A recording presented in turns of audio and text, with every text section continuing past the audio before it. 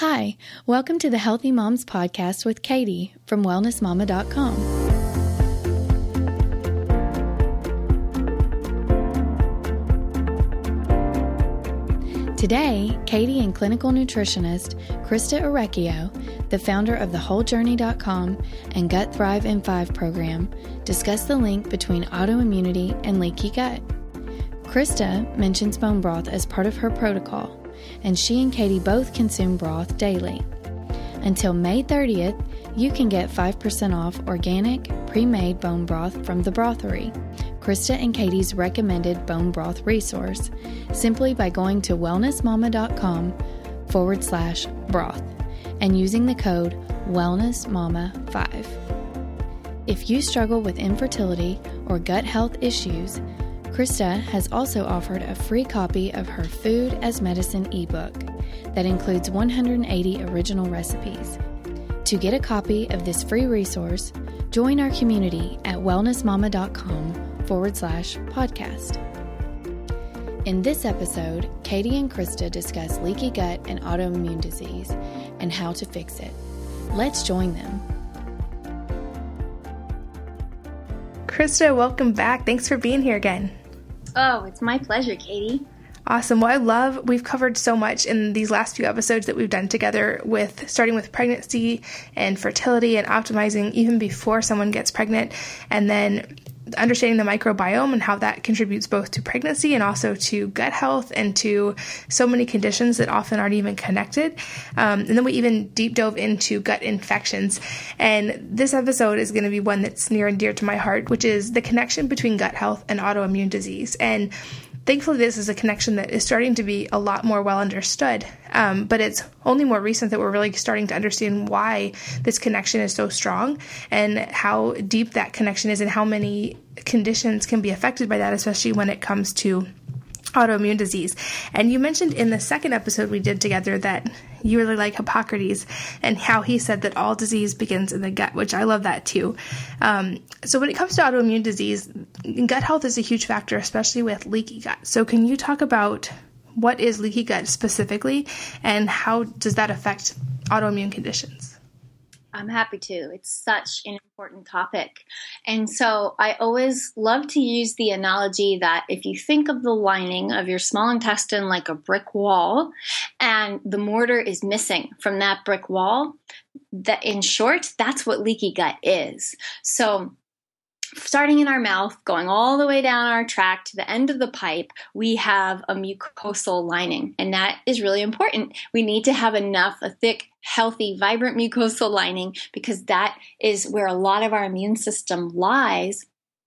And so, for example, when you're sick and you have to blow your nose, your body's wrapping up pathogens in mucus and transporting them out of the body. And so what happens when we don't have enough of that mucosal lining, then the body loses the ability to protect us. It can't wrap up pathogens. It can't transport them out of the body.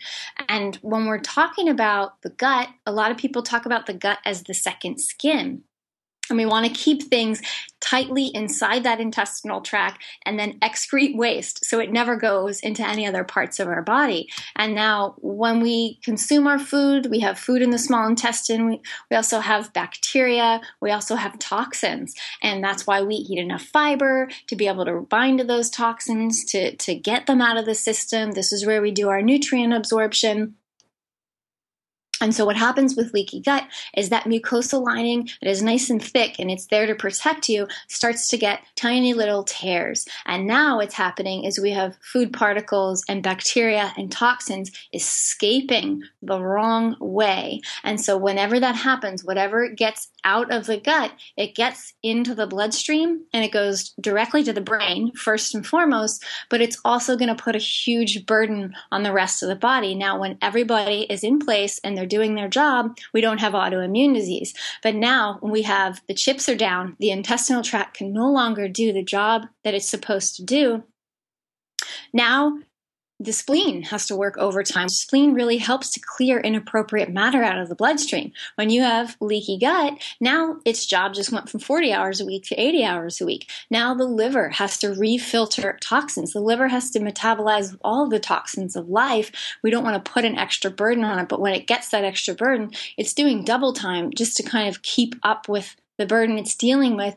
It can't contribute to lasting health, and so this is the problem when we start to put this burden on the body. The immune system gets confused, the system gets overloaded, it gets backed up, and this is the early part of autoimmunity. And so if we're not detoxing through the bowels, then we'll be detoxing through the skin. This is where we start to get skin rashes that won't go away. It's showing with eczema and psoriasis that there's something going on and that it begins in the gut. It's showing with Hashimoto's disease is connected. There's a lot of studies connecting it to protozoa. And there's a lot of studies connecting it to H. pylori infections. And so if the body doesn't have the ability to deal with these infections effectively, there's going to be a domino effect to whatever might be our genetic weakest link, whatever we have a propensity for. And it will manifest in certain people as fibromyalgia, in others as lupus, in others as Hashimoto's disease. And so the list really goes on, this whole autoimmune really epidemic that we're dealing with right now, I believe, can be largely taken care of and reversed, or at least first base to healing begins in the gut by going in and healing and sealing the gut, reseeding the gut with the right types and good bacteria, and turning the genetic directive over to the body to do the rest of it. I think that's the most holistic way to go about it. Yeah, absolutely. And I wish I could remember, it was a specialist that I talked to one time that explained this really neat thing that kind of blew my mind at first, which is that the gut is not actually internal part of the body as we would think of it. We think of it, it's inside our body, so it's an internal system, but really it's like a tube, and food's meant to pass through it in a very controlled environment and then be excreted. And we have all these awesome systems in place to take what we need from food, but to protect the body. It's not like particles of food are supposed to enter our bloodstream, but that's what happens with leaky gut. These particles are getting into our body. And when you think about that and how things that aren't supposed to be there are now interacting with our immune system and with our endocrine system and with all these other systems that truly are internal to the body, it makes so much sense how it really disrupts that process, and how, like other systems, like I mentioned, the endocrine system and hormone balance and all that, that truly is internal to the body in our bloodstream and our glands, whereas the digestive system is designed to keep those things somewhat separate and to isolate them. And so I think that's a really cool analogy with the bricks and the mortar, because it makes sense. If without that mortar, not only is the wall not very strong, but you can see right through it. And that's exactly what happens. I love that analogy. And you mentioned reseeding, which is such a cool word, but also like a really cool idea for both healing the gut and fixing autoimmune disease. And you mentioned in the last episode that when you're going through this process with someone, you don't even start that until after all the pathogens are out, and you don't recommend probiotics until they've dealt with that.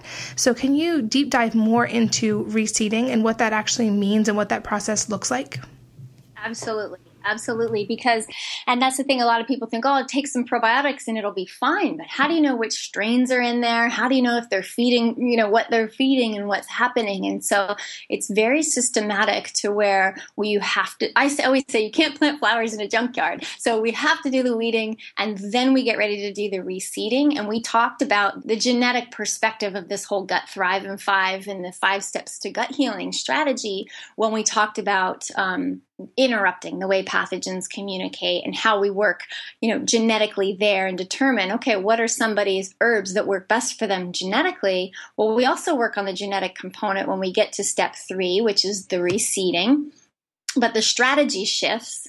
And, I have a clinical guest who I love and I've learned a ton from over the years. He's got 30 years of microbiome experience, Jack. And he says, he always says, if you build it, they will come. And this is really where genetics come into play, because we have anywhere from 150 all the way up to 2,000 strains of bacteria that are native and unique to our genetic makeup based upon where we're originally from, whether that be Asia or Europe or Africa.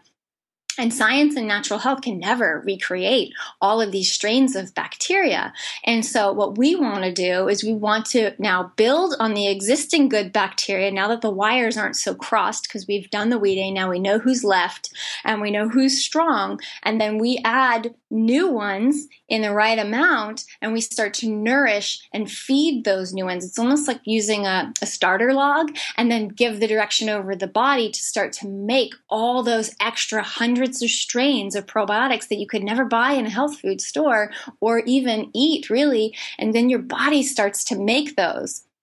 And that's where the genetics comes in, because that way, you and I, Katie, could eat the same meal and we're going to make totally different bacteria from that meal. It's the same thing where your body will start to learn how to attract the strains of bacteria unique to your genetic makeup based upon, the water that you're drinking, the air that you're breathing, and the environment that you're in. It's so fascinating when you give this directive over. And the other thing is people think, oh, now that I'm not taking the antipathogenics anymore, did I stop my pathogen purge? What if I have more bad guys to get out? Well, of course we do, but we're turning over and the strategy's shifting and we're letting the good bacteria take over and make its own decisions as to what it should do with the rest of the pathogenic activity within the body, which is really cool. And when you add in these right strains and you do this very holistic to someone's genetic makeup, then they can convert the neutral bacteria that's taking up space. They can put a positive influence on them and make them become from neutral to good. It's like raising a child, and then it's off in the world doing really good things. And so we add in anywhere from 11 to of probiotics at this point, based upon once people come into our program and they fill out the assessment and we know which plan they fall into, we can direct their probiotics. But the 3 probiotics that everybody should know about and be taking when they take probiotics, there's 3 different families, and that's Lactobacillus, Bacillus, and Bifidobacterium. And so I would like to, can I go a little bit into each one of those? Is that okay? Yeah, absolutely. That would be awesome. Okay. So Jack always says it's like open warfare in the microbiome. And in a lot of cases, he's right. And so we have, we use 5 to 6 different strains of the lactobacillus. And what these guys are is they're transient bacteria. So going with that military analogy, they're kind of like the Marines. The lactobacillus are the Marines. They're responsible for the first assault. So they're going to be your soldiers with their boots on the ground. And this is where they're going to identify the rest of the bad guys that don't belong, because remember, we need to leave some to challenge the immune system, and they're going to escort them out of the body. This is why you would eat your fermented foods when you do start to do it through food, and this is why they're transient, they don't stay, and that's why you have to eat fermented foods consistently to keep your good gut health going. But the coolest thing, too, about these lactobacillus is they're smart enough to identify as these soldiers are leaving the body. I look at it like a prisoner of war that's been turned and becomes an informant to the other side. And these lactobacillus can say, okay, this guy can be turned, and it can show it to the immune system and say, hey, look at the genetic code. It shares its genetic code. And the immune system can say, oh, okay, now I'm getting re-educated. I can remember this for next time and know it doesn't belong. It's just, to me, that's the coolest thing in the world. So that's lactobacillus. And then we have the bifidobacterium, and their job as pillars of the community, or if we're going with the military analogy, their job is like the Army Corps of Engineers. They're responsible to colonize and stay. They're going to do the infrastructure. They're going to come in, and we need the bifidobacterium to heal and seal the leaky gut. Think of them as the actual mortar, and they're putting the mortar on the walls. So you need to have between 2 and 4 strains of the bifidobacterium to really start to heal and seal leaky gut in a lasting way. And then we have to safeguard you for the future. And that's where Bacillus comes in. And they're kind of like the Navy SEALs or the Army Rangers, where it's almost like another species, right? They are built to withstand volatile conditions, harsh environments. They do not seek to be comfortable ever. So that's what makes Bacillus the special forces arm of your good bacteria peacekeeping unit, that they can live with or without air. They can withstand the harsh environment of stomach acid, and they can be your frontline defense for pathogens, foodborne pathogens, or anything like that to come back in. So that's really the three of those in different strains really make up I call it the good bacteria peacekeeping unit. That's probably the best analogy I've ever heard for explaining the three different types and how they act in the body. That's really cool. So if someone is struggling with leaky gut, and I would definitely encourage them, if they even suspect it, to at least check out your Gut Thrive program, because it is, I think, one of the best resources I've ever seen for leaky gut. But if they're also just starting out and maybe they are saving up for the Gut Thrive program, or they can't do it because of their state in life at this point, what are some of the best foods and supplements and just lifestyle things that someone can do to support the gut and to help reverse leaky gut just right now? Like, what would be some steps they could start taking? The number one thing that anyone can do is to eliminate gluten from their diet, because we know that gluten forces a release. It forces the release of something called zonulin, which opens up those tight junctions, or basically is going to make the gut leakier or more susceptible to that. So I would say really start to swap out your diet, eliminate gluten and cross-reactive foods. So you would eliminate dairy. And so try to go gluten and dairy free and sugar free, and add in foods that work. So we have a turmeric ginger lemonade. It's on our website on thewholejourney.com. And that's a key part of slashing inflammation, where we're having people do a turmeric ginger drink daily to slash inflammation and to support the liver and get the liver producing more of its own antioxidants so that it can start to recover from all that extra material in the bloodstream. And then add in your food. Bone broth, I'm always going to be a huge fan of that. Bone broth is a magical leaky gut healer, as is collagen. The nopal cactus, if you can find it in your area in health food stores, it's proliferate in the Southwest, but that's going to be something that's really helpful for healing and sealing leaky gut. As is, marshmallow root and slippery elm and glutamine can go in and help with tight junctions. And then the probiotics that I just mentioned after you do a little bit of cleansing. So use food as your medicine, really work in the herbs and the spices. There's just such nature's medicine. Yeah, it's so awesome that we have those and that nature provides them, and that they can make such a big difference. I think in today's world, it's easy to want to turn to either pharmaceuticals or just pills all the time. And nature makes so many fresh foods that are just amazing for that as well. And we've talked about diet quite a bit in the last few episodes, but what about specifically for leaky gut and autoimmunity? Are there any special dietary concerns during this process?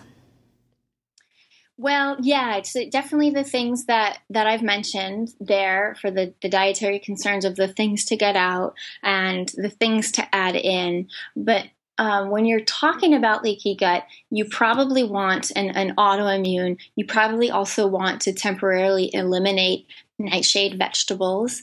And I'm sure a lot of your listeners have heard of the autoimmune protocol. And so we tweak it a little bit, the autoimmune paleo protocol, where we have to add more starches so we can support the thyroid and the adrenals as we go. But so I would say temporarily avoid tomatoes and potatoes and eggplant and peppers while your system's healing, just to not confuse any of the wires. And then when you have leaky gut, raw food is not really your friend. So don't eat more than 20% raw. And you're going to want warming, cooked foods, healing broths, healing teas, things like that, like our cumin, coriander, and fennel tea that I mentioned in our second podcast that we did is going to be really helpful. Yeah, that actually sounds really good and nourishing, just and tasty. I'm going to try it just for myself. So we've talked about diet and supplements. When it comes to autoimmune disease, is there more that someone needs to do long-term besides just heal leaky gut to promote a long-term solution to autoimmunity? Yeah, so you have to optimize hydrochloric acid, and that's just such an important part. And so what happens is if you listen to the first podcast, you see that we want to give the parietal cells in the stomach a break. And the parietal cells are the cells in the stomach that secrete hydrochloric acid and also something called intrinsic factor, which helps us absorb and use our vitamin B12. But hydrochloric acid, there's a saying, good fences make good neighbors. And that's where hydrochloric acid comes in, is it provides a fence between you and other pathogens in the outside world so it can protect you. So this is the point in the program where people's brain fog starts to go away and you're safeguarding yourself for the future. And that's really important to kind of lock in your healing process. And then something called terraforming is going to be important, because it's almost like if you were to relate this to a sick person or someone who's broken both of their legs, if you relate leaky gut and they go through and they're healing the lining of their gut, they're healing their legs and they're on crutches, and then you get to that step where you don't need the crutches anymore, but you have to walk before you can run. And so this is where terraforming comes in for 4 months, when we're going through the Gut Thrive process and after the Gut Thrive program. This is when we add in non-starch prebiotics, which feed that newly establishing gut flora. It's going to feed it, and fermented foods. And this is where you continue that process for 3 or 4 months of creating this new operating system within the gut that's consistently attracting all of these different strains of bacteria from the air and the water and the food. And this is the point where, you're going to retest for food sensitivities, and a lot of them are going to be gone. This is where you're going to start manufacturing a lot more of your own vitamins and getting the most bang for your buck. Is this like long-term healing process that happens over time, the equivalent to the garden, right? You plant the seeds, it's going to take a little while to produce those beautiful flowers. Yeah, I love that. And as an encouragement to anybody with food sensitivities, because I have had those in the past as well. And I still do avoid, gluten and dairy that's not raw. But I had originally, when I first had my food sensitivities tested, I had a reaction to all kinds of eggs. So across the board, even duck eggs, like some of the eggs some people are okay with, they all showed up for me. And after about 1.5 years of this process, and just focusing on my gut specifically and working with Dr. Christensen for my thyroid, he's a mutual friend of ours, I was able to test without a reaction to eggs on the food sensitivities test, which was amazing and also just very freeing, because eggs are such a great source of protein. And I had to get really creative with breakfast there for a while until I could get that sorted out. But I say that just as an encouragement to anyone with food sensitivities, is that the body is so smart, like you just said, and just because you have that doesn't mean it's set in stone forever. And I love that you call it terraforming too. That makes so much sense, and turning it into a hospitable environment for the good bacteria. It's just fascinating, all this research that's coming out about that. Totally. And I end with what you're saying to how you got rid of your egg sensitivity is I don't think we give the human body nearly the credit that it deserves. And its ability to heal and its power to heal is we are hardwired as human beings to adapt and survive, and we are meant to live and eat a full and varied diet. And so when you can do this healing process, that's when you can really start to expand your diet. And especially those who have been sick for a long time, really painted into a corner with all these food sensitivities of things that they can't eat, their whole diet world really starts to open up. Yeah, absolutely. I can agree with that firsthand. Christa, you are such a wealth of knowledge, and I love all 4 of these episodes that we've done together. And I'm going to make sure that I have all of the links in the show notes to different blog posts that I know you've written on a lot of these different topics, as well as to Gut Thrive and to your resources, because they've been helpful to my husband, and I think that they're amazing and going to be really awesome for a lot of people. But I really want to tell you, I appreciate your time so much. I know that you're a very busy person, and I appreciate you taking the time to come and share this information with all of us. I love being here, Katie. I love talking with you always. Thank you so much for having me. Thanks so much, Christa. Thanks so much for listening to this episode of the Healthy Moms Podcast. We hope you'll join us again next time. Remember to grab a free copy of Christa's Food as Medicine ebook with 180 recipes for gut health by going to wellnessmama.com/podcast. In the show notes for this episode, you can also sign up to receive her free video series about gut health. Until May 30th, you can get 5% off organic pre-made bone broth from The Brothery, Christa and Katie's recommended bone broth resource simply by going to wellnessmama.com/broth and using the code WellnessMama5. Join us next Monday for another great episode of the Healthy Moms Podcast. Have a healthy week.